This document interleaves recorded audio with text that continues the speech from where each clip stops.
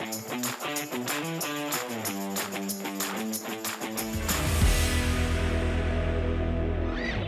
Trudeau government plans to remove religious symbols from Canada's royal coat of arms.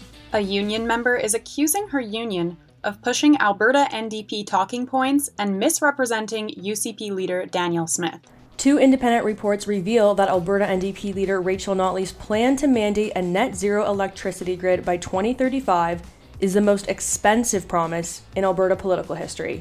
Hello Canada, it's Thursday, May 4th, and this is the True North Daily Brief. I'm Rachel Emmanuel. And I'm Lindsay Shepherd. We've got you covered with all the news you need to know. Let's discuss the top stories of the day and the True North exclusives you won't hear anywhere else.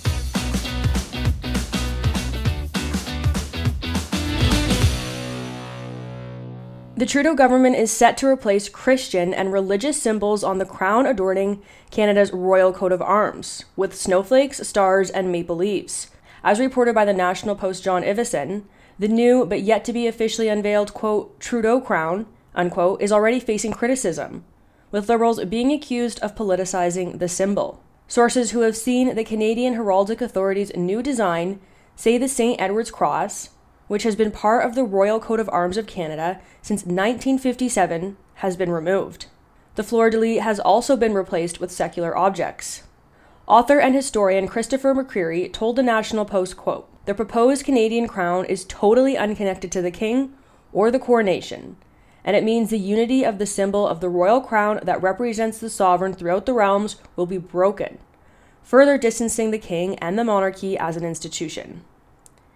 In essence, it is akin to a new national flag being raised on Canada Day, with no consultation or debate, developed in secret by those who wish to advance their personal vision of the country. Lindsay, this is a really interesting story. I especially think that McCreary's comments at the end were very important here. He's basically saying, this was done in secret and there was no consultation given to the Canadian public for them to have their say on what they wanted the new design to look like. Do you think that was a mistake on the part of the government? Should Canadians have been consulted and been able to contribute their own thoughts on what they wanted this to look like? Well, it does feel like blindsiding. This is kind of coming out of nowhere, and we don't even get to see what this design looks like at this point. We've just kind of read a description of it in the National Post. Now, it seems that we went through a similar controversy in 1994 when they added some Latin to the coat of arms. They added the phrase, desiring a better country, or they desire a better country. So that was added in, and there was kind of a big debate at the time about it, and people saying, Canadians do need to be consulted, we can't just add this. But in the end, I think it proved to be a worthy addition. But with this case, we're not really adding something.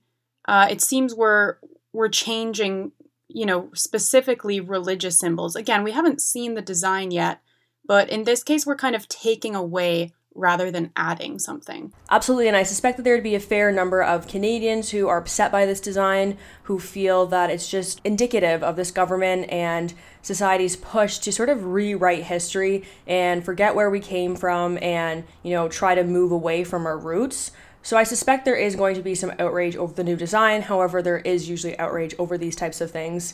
I mean, for myself, even as a kid, I always thought it was a little bit funny that we had things like maple leaves and, beavers as our national figures. I guess it's sort of cute, sort of Canadian, but I feel like we could do a little bit better than that. It strikes me that this is just the latest in our continuation of diversity, equity, inclusion above all else. I think ultimately the justification would come down to we're not a Christian country anymore, people would argue, because now we're a diverse country. We have people from everywhere here. So that would probably be kind of the underlying argument towards the change. A Dynalife employee is accusing the Health Sciences Association of Alberta, the HSAA, of misrepresenting United Conservative Party leader Danielle Smith to push Alberta NDP talking points and a, quote, self-serving agenda. Carrie Chatton, who's paid union dues to the HSAA for over 20 years, sent her union execs an email saying she feels the need to educate them because they are portraying one side of the debate on Alberta's healthcare crisis in communication to union members. Chatton said the union should be nonpartisan and give the best political information, meaning to fairly represent both the UCP and NDP platforms and allow members to choose freely without interference. HSAA is a trade union which represents approximately 29,800 members. It did not immediately respond to a request for comment from True North. One recent HSAA email to union members accused Smith of pushing, quote, dangerous for-profit healthcare instead of real solutions to the crisis. The union said Dynalife is an example of the, quote, harms of privatization, with patients reporting long waits since the company took over. In her response, Chatton said the union is not accurately portraying the situation with Dynalife. The company has only just stepped in to fix a disaster created long ago. She also noted that HSAA has represented Dynalife employees in Edmonton for years, but is now demonizing the company. What's going on here, Rachel? Unions have long been accused of being too left-wing, and I think in this case we have someone who just had finally had enough of the communication they were receiving from their unions, and they felt that it was so biased and so partisan in the direction of the Alberta NDP. You know, I think this was a pretty brave stance from this Dynalife employee to send her union this email, sort of put a target on her back, and then also to freely send it to the media and, you know, have us report on it. I think that, you know, Carrie Chatton just really felt like she couldn't handle what she was seeing, and she was just feeling so frustrated with it. And when you look at the full letter, it was actually very strongly worded. At one point, she was saying, the agenda you are pushing is completely self-serving, and I sure hope that your members start seeing the charade if they don't already. And, you know, another part of the letter, she actually said shame on you to her union and said that they were fear-mongering. And certainly healthcare is such a big topic in Alberta right now, headed into the election, but our healthcare is in a really bad state right now, and it certainly was that case when Danielle Smith became premier. And I think the argument that Chatton is making here is, of course, everything isn't fixed. She's only been premier for a couple months ahead of this election campaign. But she just felt like the communication from her union was so biased and anti-Danielle Smith, blaming her for the healthcare crisis that's been ongoing in the province for years now. And she just was so frustrated with that and felt the need to take a stand. So it's a really interesting story. I think a lot of people have been suspicious about unions for a long time. And this employee here is sort of exposing some of those concerns. Yeah, I remember when I was in grad school doing my master's, I was paying attention to what the teaching unions and even the graduate student unions and student unions for undergrads also, what kind of communications they were putting out. And it was, they always feel the urge to put out these really slanted statements that obviously, all of their members wouldn't agree with. Some examples would be statements against Trump, even though we're in Canada, or statements saying that, controversial events on campus shouldn't go ahead. And they always feel at liberty to take these positions and really not represent what all of the membership thinks. And so it kind of makes me think, I've never been a part of a union, and I do see sometimes, their aims as worthy in terms of wages and benefits.